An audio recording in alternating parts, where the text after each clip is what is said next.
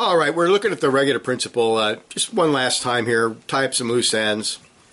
I dealt with this 30 years ago, and I don't like to deal with the thing I've done before, but this is different. I've reworked some of this. First, we're going to look at strange. We're just looking at passages that teach the regular principle, tying up our loose ends, and I believe this is number 5.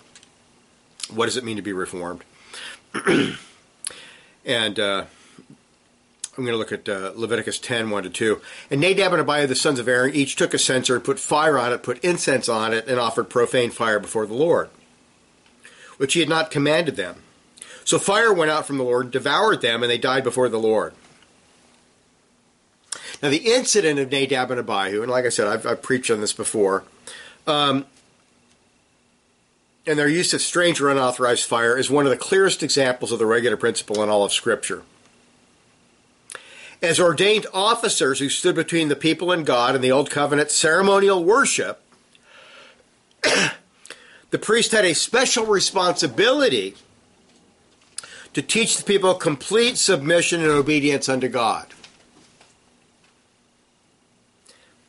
They came to the part of the service that required them to burn the special holy incense unto God. Their sin was identified as offering profane or strange fire before Yahweh, which he had not commanded them, verse 1. Now the word strange or profane, which is zair, refers to something unauthorized by God. The fact that it was not prescribed made the act unlawful, unholy, and sinful.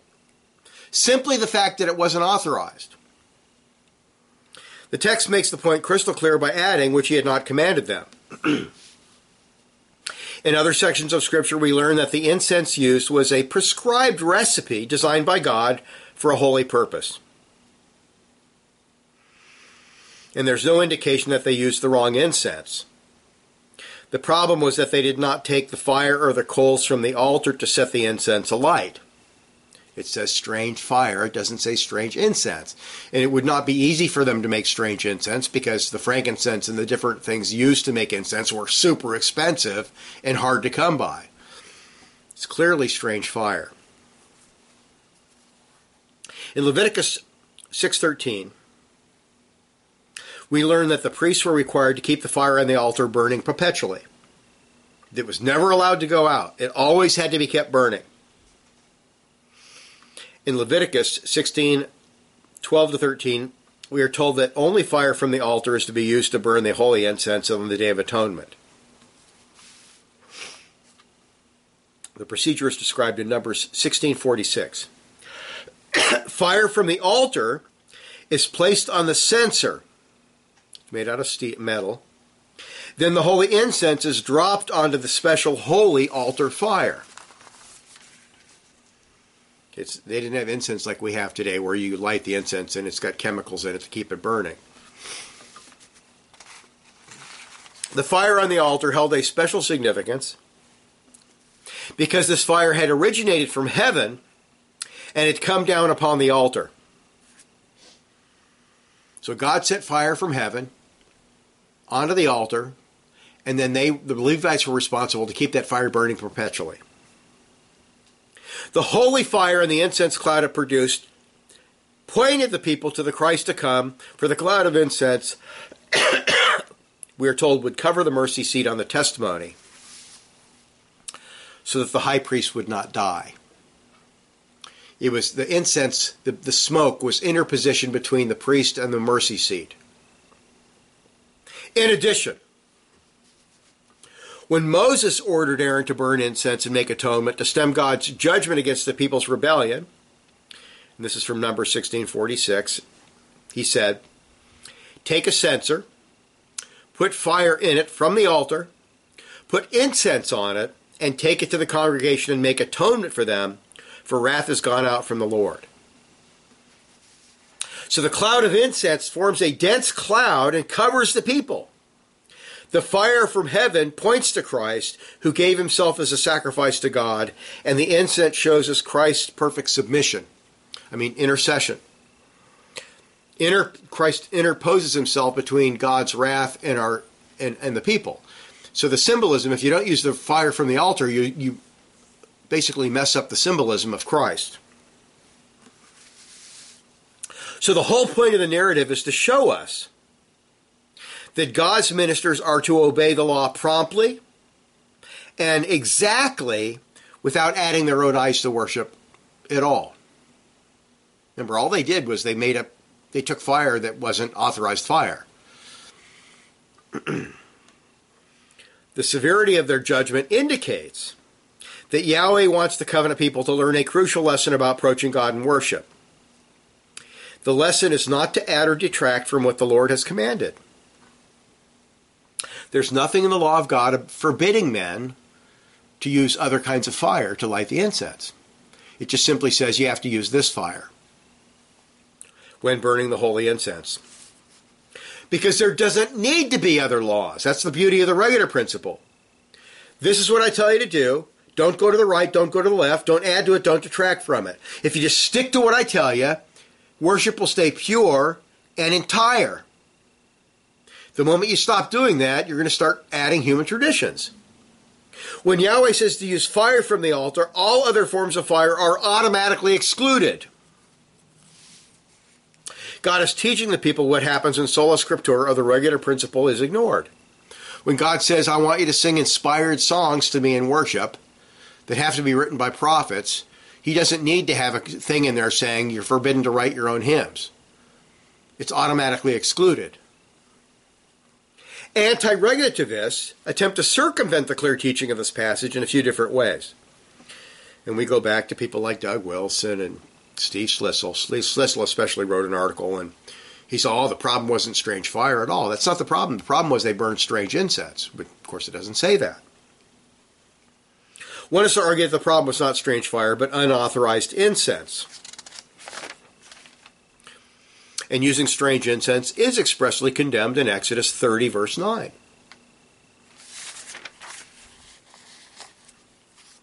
But the problem with this view is that the text says specifically strange fire, not strange incense.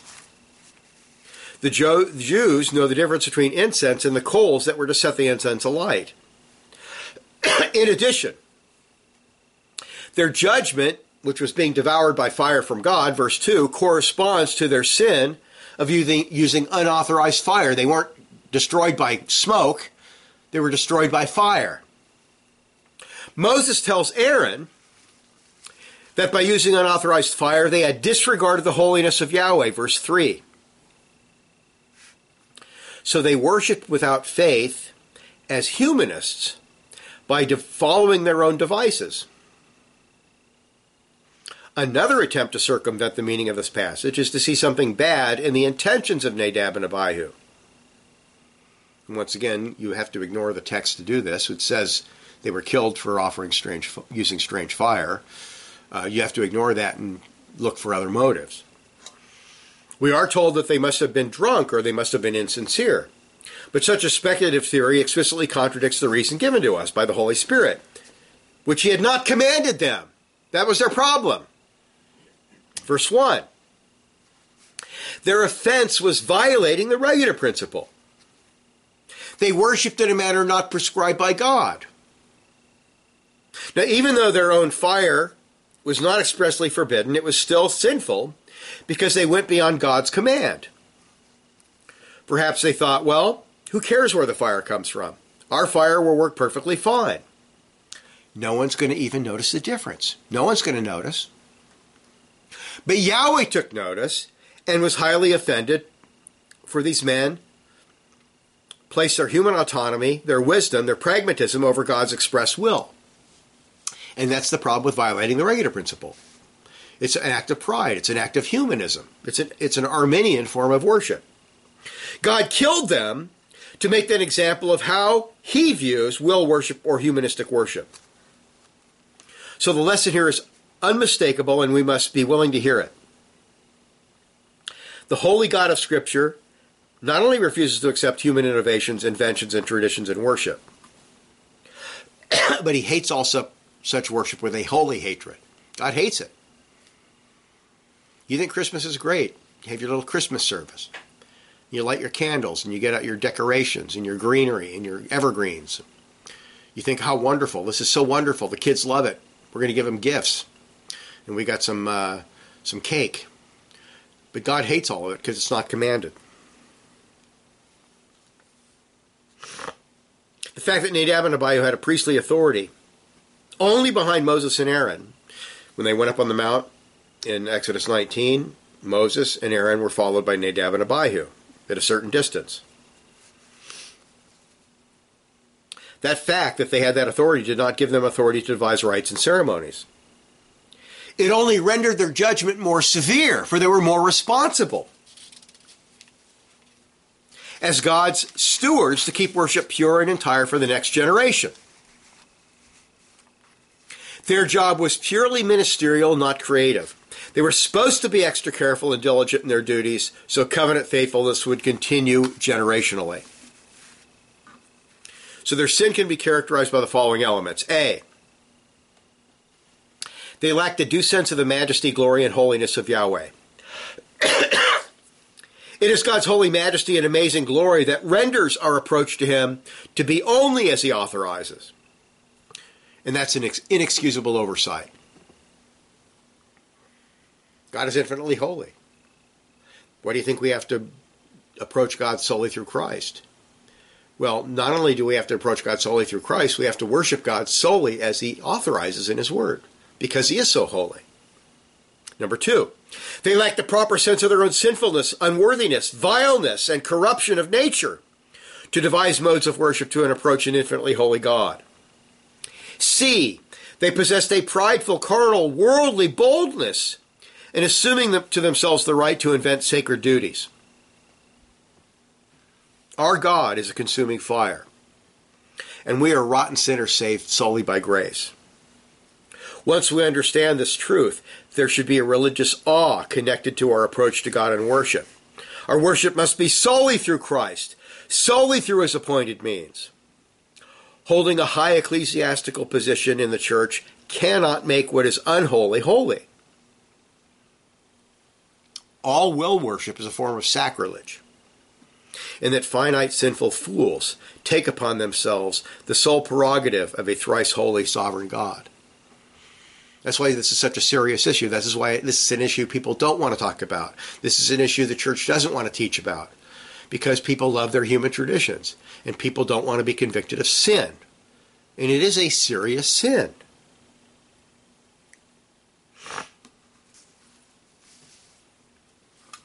The implication of this passage for today is obvious. All elders, ministers, and assemblies should be watchmen against any innovations coming into the church. As the Belgic Confession says so clearly, quote, we ought to rest satisfied with the ordinances which Christ and the apostles have taught us. Article 35. Therefore, continuing, quote, we reject all human inventions and all laws which man would introduce into the worship of God. End of quote. The overseers of the flock are not to defend human traditions and make clever excuses for sin. They are to make sure that only what is authorized by Scripture is practiced. We should thank God for our heritage as Presbyterians, that the first generation of Presbyterians, the first and second Reformations, were absolutely faithful in this area. They were faithful. They were diligent and faithful in rejecting all human traditions in worship. They covenanted their great Reformation attainments. 1580, 1638, the Second Reformation, and of course the Westminster Standards, 1647, and then again in 49. But what they did, their great faithfulness has been largely squandered and rejected by generations in love with their own innovations and corruptions. I'll never forget, years ago, R.C. Sproul and I think Boyce, a bunch of these big shots were involved, and they wrote a book, Whatever Happened to the Reformation. And they focused on bad things evangelicals were doing, but they completely ignored how the modern Presbyterian churches have rejected most of the attainments of the Reformation. Yeah, they're still five-point Calvinists. They still sort of have Presbyterian church government, although they have all kinds of crazy committees and commissions. So it's more like a bureaucracy. But worship? They have nothing to do with the Puritans anymore. They've forsaken the Reformation. May God bring us a new reformation, a return to our blessed covenants. And then let's look at another passage. Here's another one. We'll just be brief. Autonomous worship condemned, Jeremiah 7:31, and also it's repeated in Jeremiah 19:5. And they have built the high places of Tophet, which is in the valley of the son of Hinnom, to burn their sons and daughters in the fire, which I did not command, nor did it come into my heart. Now, this passage is crucial in understanding how Yahweh himself analyzes and criticizes false worship and syncretism among the covenant people. It's a very interesting passage. Now, obviously, the sacrificing of one's own children in the flames to Molech at Tophet is rank idolatry and murder. Murder of the worst kind, murdering your own children to a false god. To do such things is clearly contrary to specific moral commands. There's no question about that. Yet God's own critique of the situation does not focus on these obvious positive violations, but rather on the underlying source of the idolatry. What is the source of the problem? Well, Judah was worshiping in a manner that did not originate in God's heart or proceed from his command. That's exactly what the text says. Yahweh goes to the very heart of the problem, which is human autonomy or violating the regular principle. If you had obeyed the regular principle, you would not have degenerated into this gross idolatry, this humanism. Instead of putting into practice the worship that God had instituted, they walked in the counsels and imagination of their evil heart and went backward and not forward. It's Jeremiah 7:24. By ignoring sola scriptura, Israel set on a path of deep degradation as their human autonomy looked to the pagan culture around them for ideas.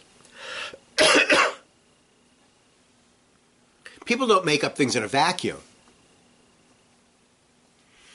Musically, for example, you wouldn't have had the Beatles without what went before the Beatles.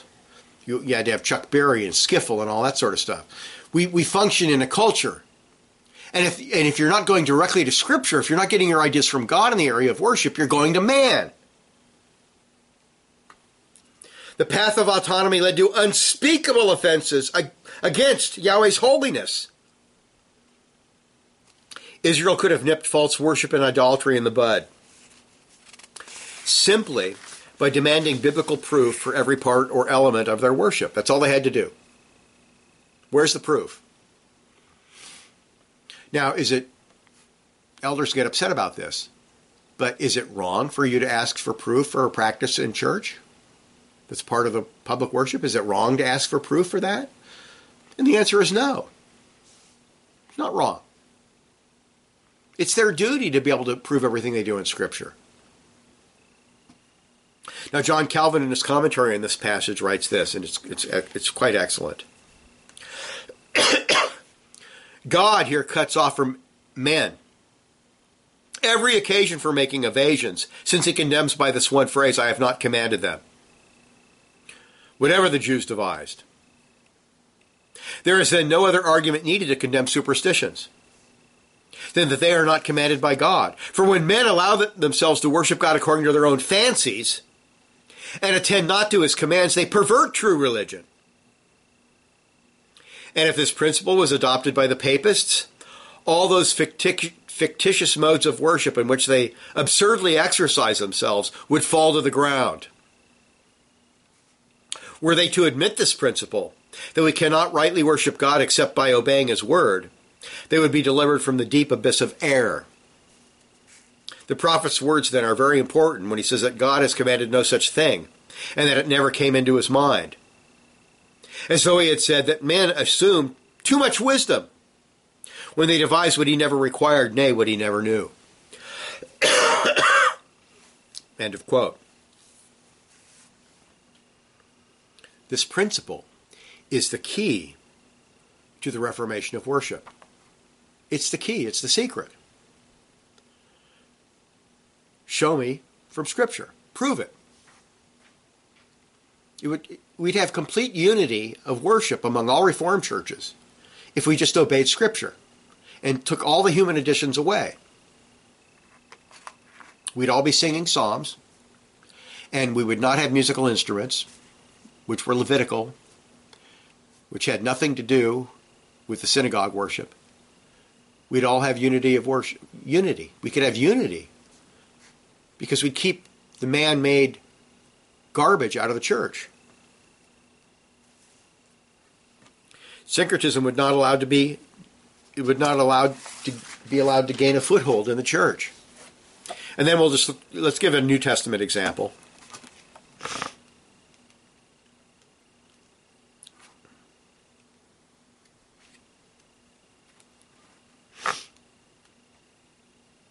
We're going to go to Matthew.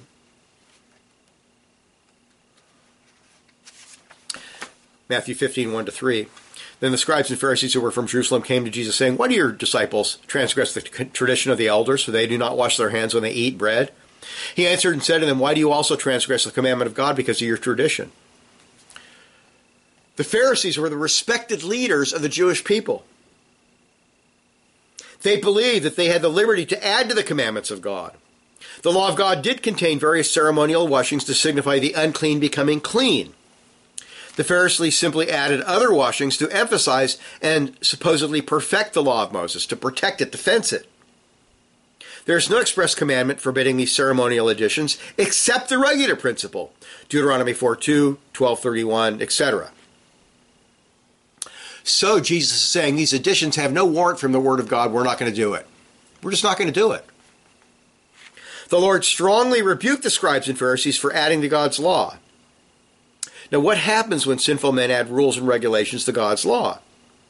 Well, eventually, man-made tradition replaces or sets aside the law of God. Matthew 15:6, "Thus you have made the commandment of God of no effect by your tradition."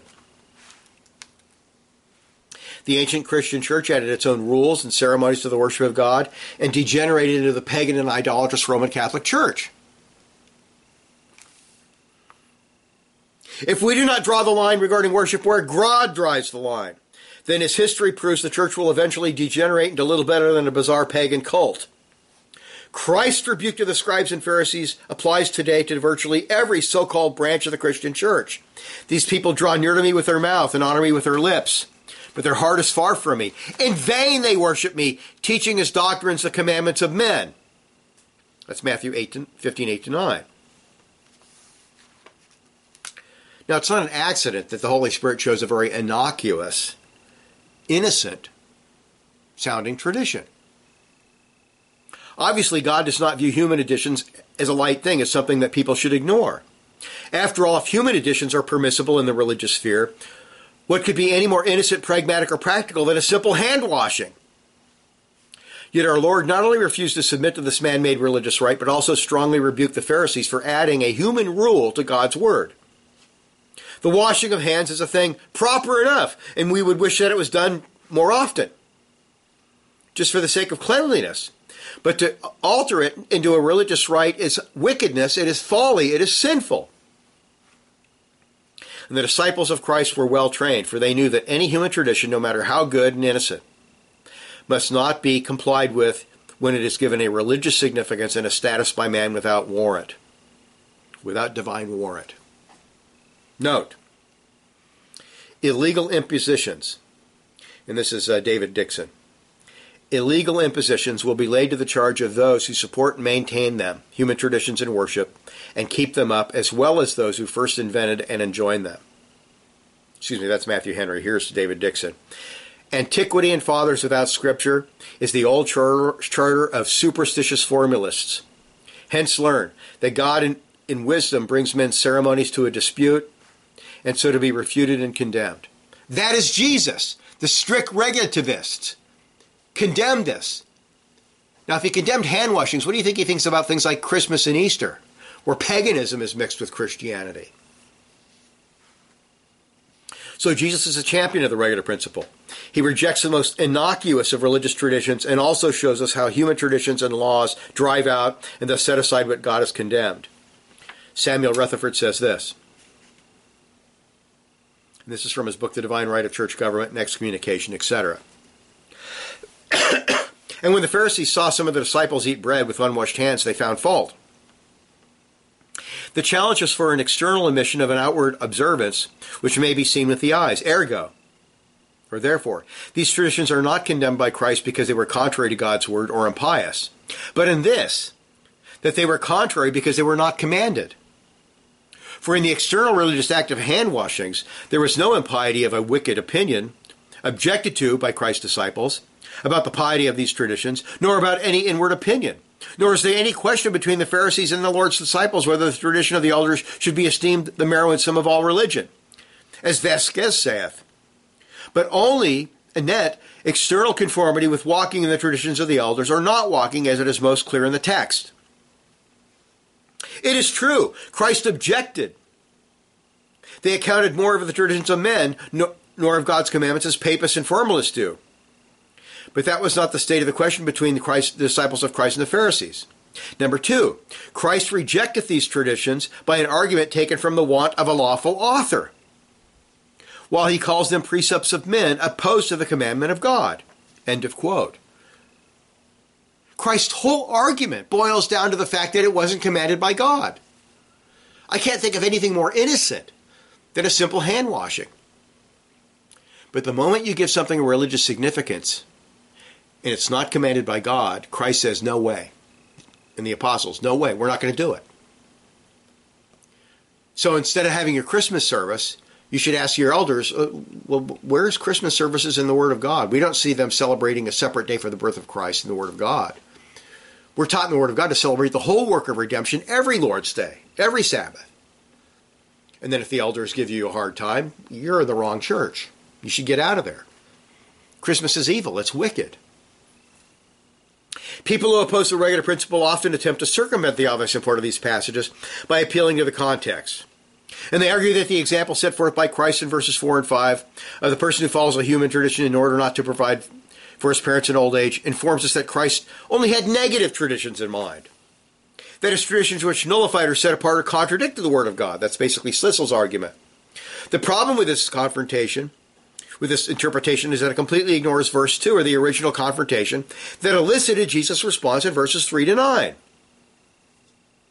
Jesus gives an example of why adding human traditions to God's Word is wrong. Human requirements eventually displace God's Word. And anyone with a knowledge of Judaism or a knowledge of Roman Catholicism knows that that is absolutely true. The fact that Christ gives us such an example does not detract at all from verse 2, where the most innocent and apparently harmless of human traditions, hand washing, is regarded as totally inappropriate. How does washing one's hands contradict, violate, or set apart God's Word? Jesus condemned the Pharisees for assuming, contrary to Scripture, that religious leaders have legislative authority in the church. They do not. They do not. They have no legislative authority. Now, they can circumstantial matters. They can determine, hey, we think 11 o'clock's a good time to meet. We have a lot of people that work nights, and they have to get up kind of late. So we decided 11 o'clock's the time we're going to meet. That's a circumstantial matter. That's not a matter of the content or what is part of worship itself. When church leaders give themselves authority to invent out of their own imagination doctrines or commandments, the eventual result is declension and even apostasy. Note once again in verse 9, Jesus unequivocally condemns all human doctrines and commandments in religion. In vain do they worship me, teaching as doctrines the commandments of men. And then further, the parallel passage in Mark chapter 7 settles the matter once and for all, because in the Markian account, Jesus explicitly identifies the traditions that he condemns as including religious hand washings. Here's what it says, 6 to 9. He answered and said to them, well did Isaiah the prophet prophesy of you, you hypocrites, as it is written, the people honors me with their lips, but their hearts are far from me. And in vain they worship me, teaching as doctrines the commandments of men. For laying aside the commandment of God, you hold the tradition of men, the washing of pitchers and cups, and many other such things you do. He said to them, all too well you reject the commandment of God, that you may keep your tradition. So what do we learn? It is all too easy to destroy the authority of God's word by addition, as by subtraction, by burying it under human inventions, as by denying its truth. The whole Bible, and nothing but the Bible, must be our rule of faith, nothing added and nothing taken away.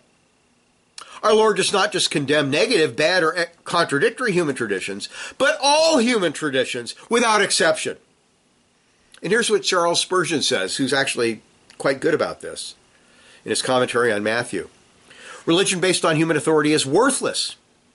We must worship the true God in the way of his own appointing, or we do not worship him at all. Doctrines and ordinances are only to be accepted when the divine word supports them, and they are to be accepted for that reason only. The most punctilious form of devotion is vain worship if it is regulated by man's ordinance apart from the Lord's own command. End of quote. So after briefly examining Christ's teaching in context, one can only conclude that the argument that our Lord is only condemning certain bad religious traditions rather than any and all human traditions is eisegesis of the worst sort. And then I'll end with this. We'll go ahead and end this with a quote from the great Dutch theologian Zacharias Ursinus, writing in the 1570s, first published in the 1580s. Quote, "There are some who object to what we have said here and affirm in support of will worship that those passages we cited as condemning it speak only in reference to the ceremonies instituted by Moses and of the unlawful commandments of man, such as constitute no part of the worship of God, and not of those precepts which have been sanctioned by the church and bishops, and which commandeth nothing contrary to the word of God. But but that this argument is false may be proven by certain declarations connected with those passages of Scripture to which we have referred, which likewise reject those human laws, which upon their own authority prescribe anything in reference to divine worship which God has not commanded, although the thing itself is neither sinful nor forbidden by God. So Christ rejects the tradition which the Jews had in regard to washing of their hands, because they associated with it the idea of divine worship, although it was not sinful in itself, saying, not that which goes into the mouth defileth a man, but that which cometh out of the mouth, this defileth a man. Woe unto you, scribes and Pharisees, hypocrites! For ye make clean the outside of the cup and platter, but within ye are full of extortion and excess." Matthew 15:11, 23-25. The same thing may be said of celibacy, and of the distinction of meats and days, which he calls the doctrine of devils. Although in themselves they are lawful to the godly, as he in other places teaches. Wherefore those things are also, which are in themselves indifferent, which is neither commanded nor prohibited by God, if they are prescribed and done as in the worship of God, or if it is supposed that God is honored by our performing them, and dishonored by neglecting them, it is plainly manifest that the Scriptures, in these and similar cases, condemns them. In other words, there's things that you can do that are just part of life, like washing your hands. You're working out in the garden and your hands are filthy and you wash your hands before you eat. That's a very good, wise thing to do. But the moment you bring it into the worship of God and say that it's required because we say so, we're the bishops or we're the elders or we're the synod or the local presbytery, we say you have to do this, the moment you do that, you turn it into something sinful and you have to disobey it, just as Christ and the apostles did. Calvin says, Christ has faithfully and accurately given the meaning, and that in vain God is worshipped when the will of men is substituted in the room of doctrine. By these words, all kinds of will worship, ethelothraskia, as Paul calls it in Colossians 2:23, are plainly condemned. For as we have said, since God chooses to be worshipped in no other way than according to his own appointment, he cannot endure new modes of worship to be devised. As soon as men allow themselves to wander beyond the limits of the Word of God, the more labor and anxiety they display in worshiping him. The heavier is the condemnation which they draw upon themselves. For by such inventions, religion is dishonored. Now we'll stop there. I have a lot more, but you can go on sermon audio. I have sermons on these things. But I'm telling you, Christ was offended by their requiring the washing of hands. Can you imagine what he thinks about Christmas services? Can you imagine what he thinks about unauthorized songs written by men, by sinners, not inspired by the Holy Spirit, or this use of all kinds of musical instruments in public worship for entertainment purposes? When in the Old Testament it was ceremonial, you had to be a Levite to play a certain instrument. They didn't have pianos and basses and things in the Old Testament. They had certain instruments that God designed for certain Levitical families. It's obvious that it's unbiblical for these things to be introduced now. But people aren't interested in Reformation. They're interested in keeping their human traditions because they're in love with their sin. So let us all repent. Let us return to our covenants. Let us pray. Father, we thank you for your word. It is so amazingly simple and so amazingly wise and true. We thank you for it. Help us to put it into practice. Let us have another Reformation so that we could go to churches and our children could have good churches all over the place. For we don't have that right now at all. So help us. In Jesus' name, amen.